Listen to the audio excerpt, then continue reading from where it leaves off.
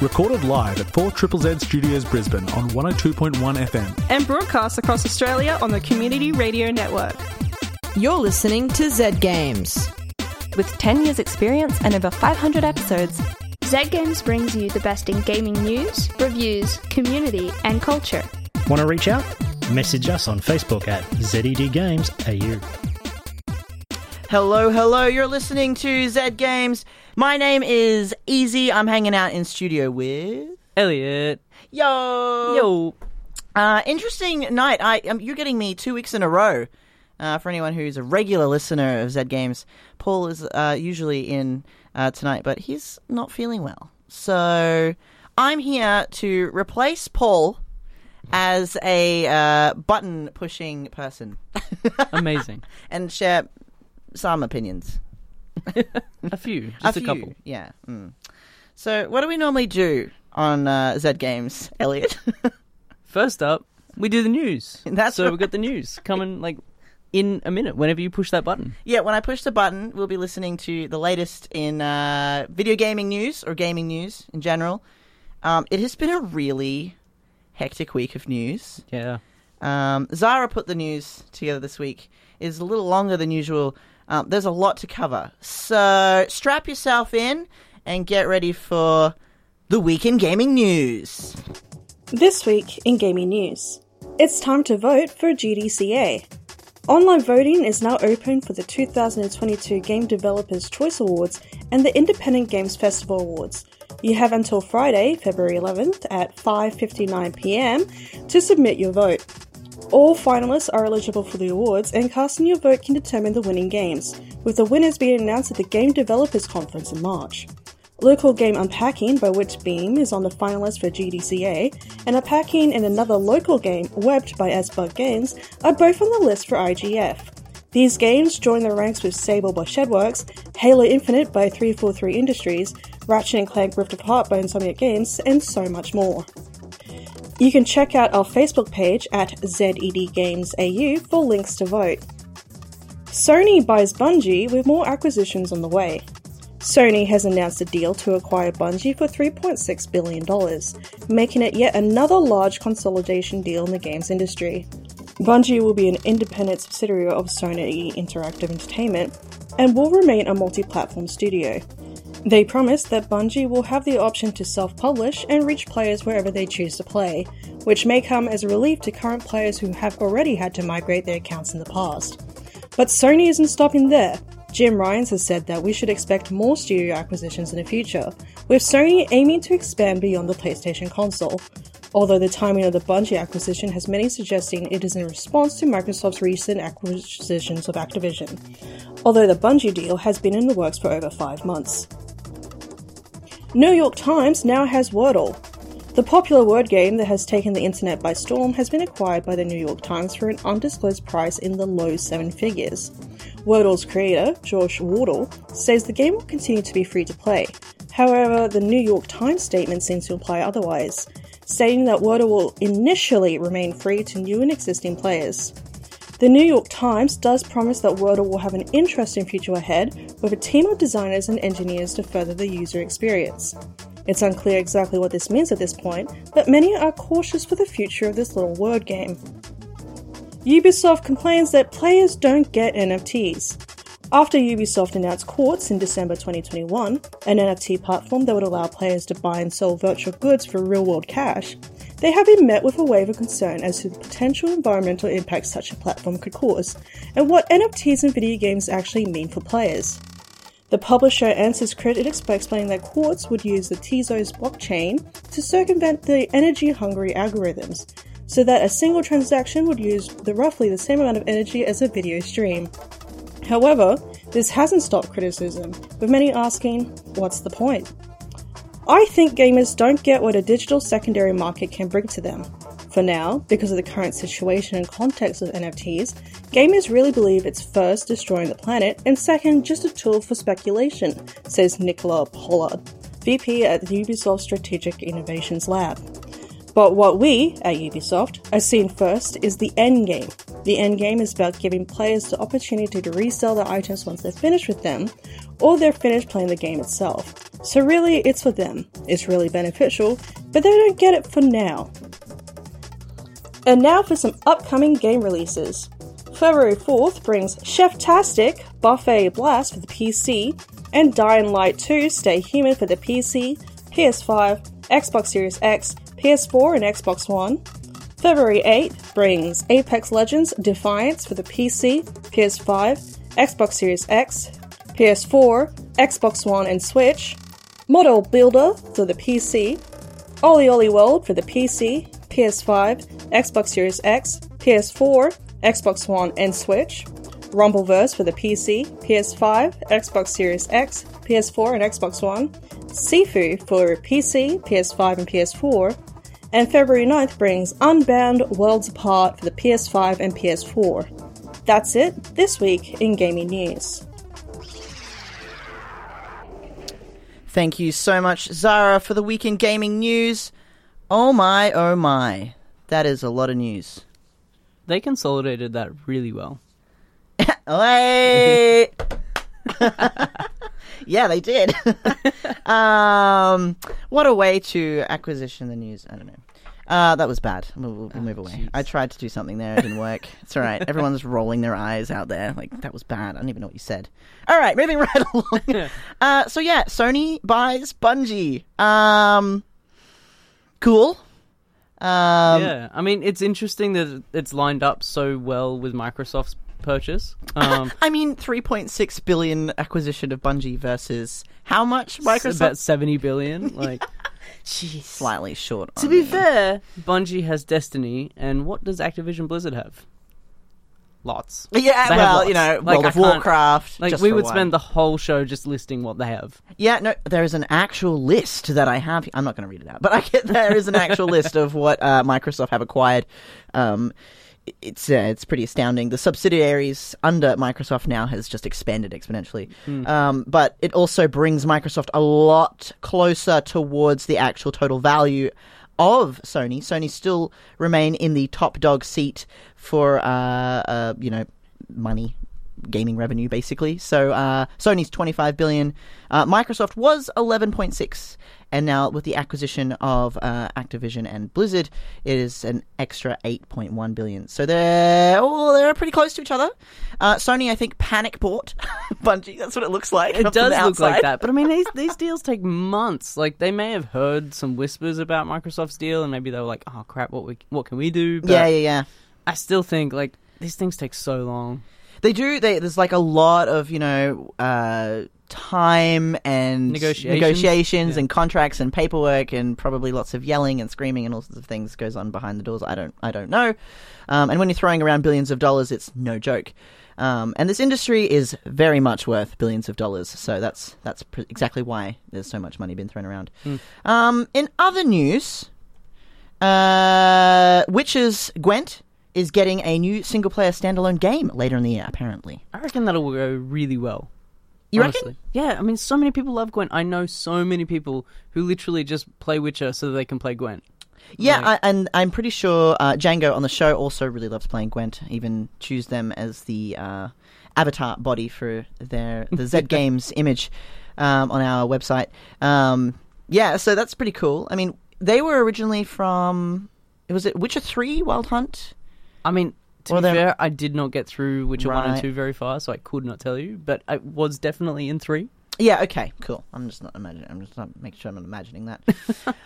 Also, World of Warcraft cross-faction dungeons. So, for any of you WoW players out there, anyone who like really intensely follows WoW, there's Horde and Alliance, which are two very separate factions. They don't really help each other. They kind of hate each other. It's a whole thing. People have tattoos. Oh my gosh, it's a lot. It's a lot. They have now announced that a cross-faction dungeon and raids rated with the PvP will begin testing. Very interesting. Lore-wise, very interesting. Like, I played WoW for too long. Far too long. And I can tell you, as somebody who's like still kind of into it just for the lore, super, super interesting. Yeah, I mean, I'm curious to see at what kind of threat level actually requires Horde and Alliance to actually cooperate. Yeah. Because they don't cooperate, and they've had some pretty severe threats in the past. Yeah. So I'm just like, Literally interesting. a Why cataclysm, now? yeah. So it'll be interesting lore-wise to see what's going on there. Back to Sony, just quickly. PlayStation have announced their partnership with Discord. Well, they announced it back in May 2021, but now they, as of January 31st, they said that they are gradually rolling out the ability to link your PSN account from Discord and display your PlayStation 4 or PS5 game activity on your profile. Which is cool. Yeah, I'd love Microsoft tried to acquisition Discord as well, but Yeah. PlayStation got in there. Yeah, well, I mean, Discord didn't want to be sold. You know, they wanted to be their own thing, I think. But I am keen for a Discord app on the PlayStation, if that's a thing. If it's not, please, Sony, that'd be great. that'd be nice. That'd be really nice. Yeah, we don't need an Xbox anymore because Game Pass. Sorry, I'm pretending to be Paul tonight. I've got to say Game Pass at least once. Once. You're underselling it, mate. There we go. Jesus. Anyway, yeah, so Discord, an app on PlayStation, please. That'd be great. Much appreciated. Yeah, so oh my gosh, there's a lot of news. I'm tired already. But these acquisitions are exciting. Jeff Knightley, who's a freelance writer for Kotaku and also the announcer and coordinator, I guess, for the Games Award. Game Awards, yeah. He tweeted just on February 2nd, have heard from multiple people, as you might suspect, there are a few other big video game deals in final stages of negotiations. It's going to be an interesting year. So there you have it. I'm keen to see it. Yeah. I want to know what other monopolies are forming in the industry. I love some gaming goss. That's my gaming jam. goss, yeah. What are we doing now? We're going to listen to a review. Oh, yeah? Yeah. About Nobody Saves the World. Yeah? Yeah. Amazing. From Paul. Who's Not here, sadly. But he conveniently recorded this for us earlier, since he's what unwell. a legend. Yeah, I know. What a guy. Amazing. All right, let's push Planner's review. This is Nobody Saves the World.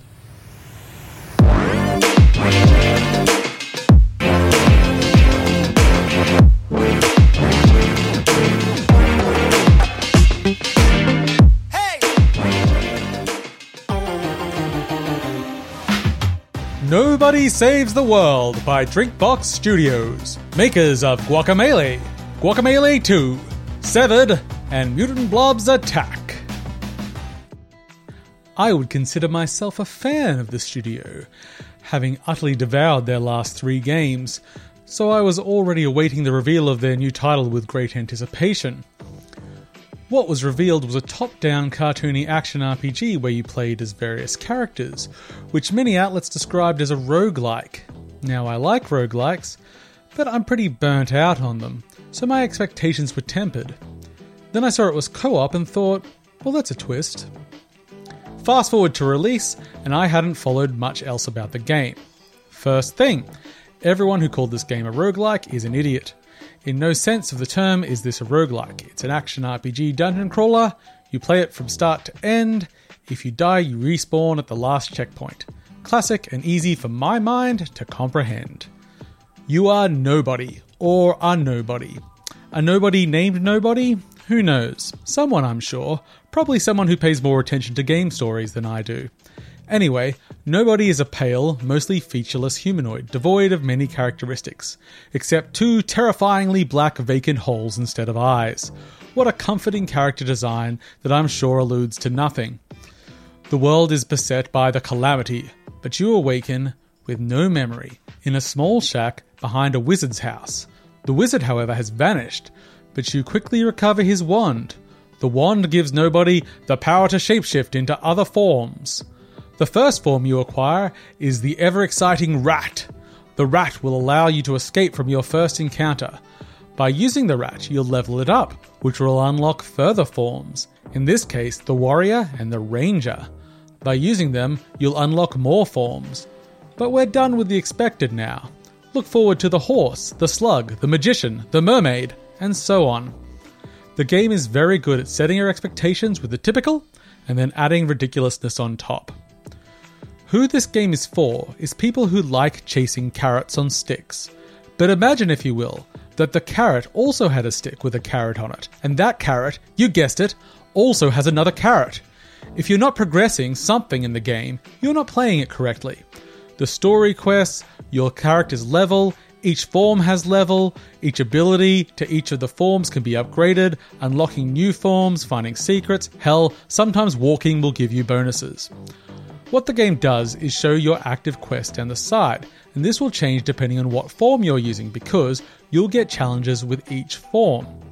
To use abilities in certain ways and achieve certain conditions. It forces you to constantly change your gameplay style and keep it fresh since, as we must all be aware, dungeon crawling can be quite repetitive. By completing the form-specific challenges, you unlock new abilities and additional forms so you can do it all over again. Why would you want to level up all the forms though, other than being some kind of sick, depraved completionist? Why wouldn't you just stick to the ones you like the best? Here's the game's real trick. Very early on, you get the ability to mix the powers and abilities of your forms. Suddenly the game goes from a cute, stabby, shooty, sometimes horse simulator into a wild world of build possibilities. Want more options? Better keep leveling everything. The game works well in long and short bursts because of this too. I'd be beating challenges every few minutes, so a short play session is still satisfying, while major exploration in the bigger dungeons offer some more satisfying challenges. Replaying dungeons is also not so repetitive either, because even though most dungeons have a clear theme and or gimmick, the actual layouts are randomly generated, so you get a fresh experience whenever you re-enter, or fail. The game is also co-op, and this is a mixed bag. They made one strong choice. The second player joins the host's game. They don't bring their character, they just play a clone of the first player's nobody. This means there's no issues with balance or syncing progress, but also means that if you're not going to play through the whole game together, you're the second player, you won't get to take anything back from it. It's also obviously built for local co-op.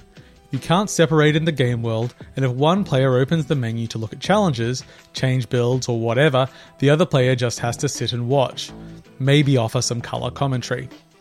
When you're both sitting on the same couch, I guess that's your only option though. Just wait a moment. I only played online, give me a sec. There is no local co-op? Okay, so they've made some weird decisions here. Maybe they forgot. Otherwise, however, the game remains very fun in co-op. We had no oddities while playing online, and each player can make their own builds with the forms. That's right, you can both be your own unique kind of hideous mermaid. It's a very silly and light-hearted game. Drinkbox's previous Guacamelee games were criticised by some as having humour that was a bit too meme and generally internet-based. It seems toned down here, maybe more 2000s era Nickelodeon. Everyone is generally excited and happy to see you, even with the world falling to bits. Exploring is satisfying too, with lots of small gags to discover and side quests which often require you to create unique form builds to pass. These more puzzly scenarios are a good primer for some of the things you can do in the game. Visually, it's also very nice to look at. A bit like Adventure Time, but with more shading and detail on the characters. Just remember the black hollow voids instead of eyes. Remember them! The music, by Jim Guthrie, is also perfectly jaunty. When looking at the soundtrack, I was surprised at how short some of the loops were, and I hadn't come to hate them. The true test of upbeat soundtracks. In fact, pretty much all the tracks have a driving rhythm behind them, which really motivates you to keep chasing those delicious challenges. The game is a satisfying 12 to 16 hour-ish, depending on how extensively you want to explore and complete everything. That does, however, unlock New Game Plus, which turns up the difficulty for those looking for a challenge. I really enjoyed my time with Nobody Saves the World, and with friends playing it now, I'm sure to jump in to share their adventures. Nobody Saves the World is on Game Pass! It's all there, all-inclusive next-gen paradise. For PC and Xbox, and is also available on Steam for $36 Australian. It's not currently announced for PlayStation or Switch, but considering Drinkbox's history of porting their games to everything, I feel it's a pretty safe bet. I played the game on PC via Game Pass with an Xbox One controller.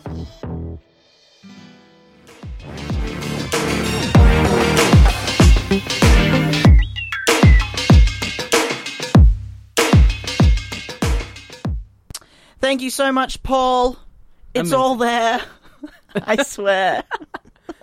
Why am I not shocked that you managed to include Game Pass? Yeah, I don't know, Paul. If you would like to be a mermaid, a hideous mermaid, filling out forms, you can check out Nobody Saves the World. It's on Game Pass. It's all there, I swear. Among other platforms that you can play on that I can't remember because I was too busy laughing at the fact that... It's just PC and Xbox. Yeah, it's just PC and Xbox. There we go. Cool. So you're listening to Zed Games, is that it? You're listening to Zed Games. You're listening to Zed Games. Hello, you're listening to Zed Games. You're listening to Zed Games. You're listening to Zed Games. You're listening to Zed Games. You're listening to Zed Games. You're listening to Zed Games. You're listening to Zed Games. You're listening to Zed Games. Perfect. Thank you. That's right. You're listening to Zed Games. Really? Yeah, I'm pretty sure. Shocking. I think that stings that at all, really.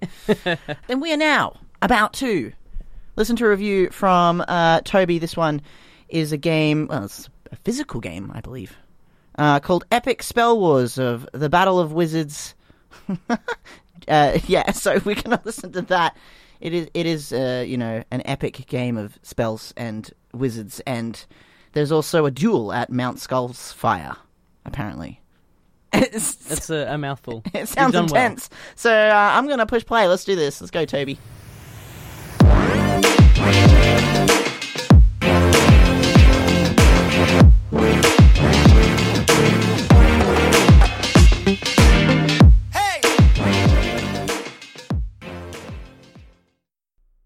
Like the game, this review will be rated 15+, but with no swears. So if you're into being rad enough to go balls to the walls of a wizard's fleeing spells, then tune out for the next 6 minutes.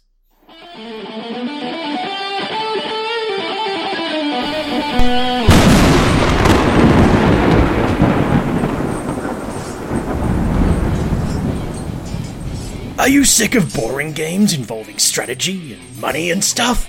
Do you just want to mercilessly kill all your friends over and over until you've asserted your dominance while cackling from your throne of broken promises? Then maybe, just maybe, you're hard enough to... Show me what you got! Welcome to... Epic Spell Wars of the Battle Wizards June at Mount Skullzfyre.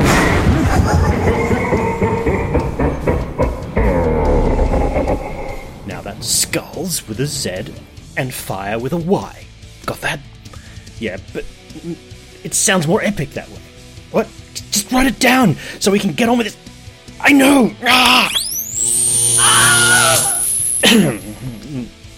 Now, where were we? Epic Spell Wars of the Battle Wizards is a series of games with an art style reminiscent of an evolution of Robert Crumb's work through the looking glass of Super Jail and Adventure Time. Think 90s version of Adventure Time cross Mad Magazine, and you're getting close. The artist is Nick Edwards, and I thoroughly recommend looking him up for more of his strange. The edition we'll be talking about today, though, is the first in the series and came out in February 2012. It's a decade old? Yeah, and filled with humour suitable for all those fart gigglers out there. Inside this hardcover box there is no board to speak of, rather a cardboard cutout standee of Mount Skullzfyre to battle over. Several Last Wizard standing tokens, because once you get a taste for the mighty magic jewels you endure, you too will want to replay this with all the benefits that lie therein. Some skull tokens, and the following. 8 epic wizard cards to choose your player from, ranging from Pista the Pissed Wizard, Grastar the Bloodomancer, and Princess Holiday and her Furycorn. 8 wild magic cards, 25 dead wizard cards with 8 different effects of various rarities and benefits, 5 different magic types, and 25 totally different treasure cards, the ultimate powerhouse of buffs, charms, and sensual loot. And really the only strategic advantage you can get in-game, so hoard them like your life depends on it, because it surely does. And lastly, the cards that you will use as components to cast your epic spells of destruction, of which there are 20 of each delivery, source, and quality to choose from. Now for the bit where I run through how to play. 1. Choose your wizard wisely and put your skull token on your life counter, 20 to start with, and deal each player 8 spell cards. From those cards you create your spell. Each spell contains up to 3 parts, a source, a quality, and a delivery. And on your delivery card you have your initiative. But I don't have one of those, you say in your whiny baby voice. Well, play what you want. I'm not your dad. If you do play less cards, you get to go first, with the initiative of the delivery dictating who gets to go first after that. And if you don't have a delivery card, you fancy pants go last. Now it's time to read out your spell and rain destruction on your foes. Each component of the spell has text describing what it does, which can range from returning precious life points to your board, gaining treasures, randomized effects, treachery, or just plain hellfire damage. And who wouldn't want to scream epic spells into the void, such as Pam and Hecuba's ritualistic nuclear meltdown, or Ben Voodoo's wild magic bedazzlement. Oh yeah, wild magic. Basically, you draw cards until you find one to replace it. Randomness magic! Now, should your spell not contain one of those qualities? Fear not. Create your own words to describe it. You're the wizard after all! After draining your foes of their precious life points, you, O mighty evil one, receive a last wizard standing token, while they, the losers that they are, receive a dead wizard card with the attached buffs to mitigate their weakness when facing you. Then, like your many skeletal minions, everyone rises from the dead and resets their health pool, and the war begins afresh. And you continue this until you run out of energy to manically laugh at your foes as you grind them between your heels.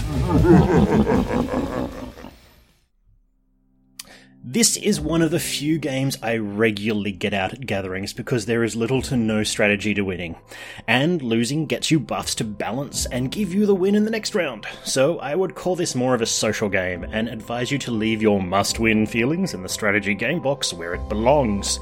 So just have some fun, and to make it extra special, a personal favourite home rule of mine is to choose a role-playing voice and go hard for the whole game. Thank you, Will Wheaton.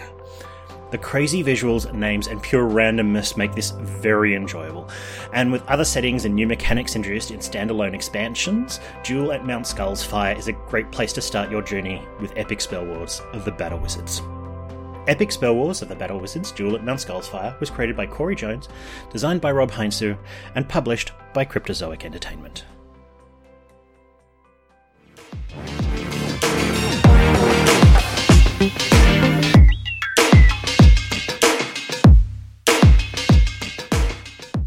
Thank you so much, Toby, for that epic review. Oh my goodness. I think I need to wind down now, just a little bit. Well, you've just come in at the right time. It's the end of Zed Games. We've been listening to some fantastic reviews from Paul. We also had the news, and then at the end there, you also heard a fantastic review from Toby.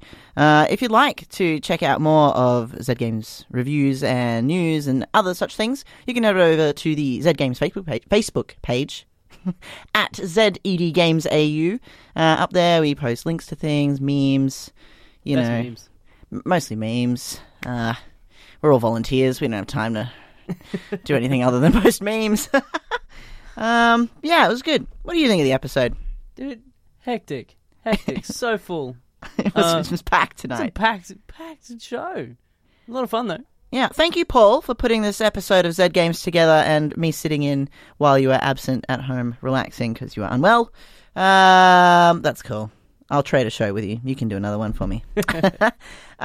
Cool. So I guess that's all we have for Zed Games tonight. On that note, bye, everyone.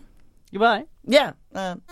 Thanks for listening to Zed Games. If you'd like to listen to more, check out our podcast on Spotify. Or follow us on social media at ZedGamesAU. See you next time.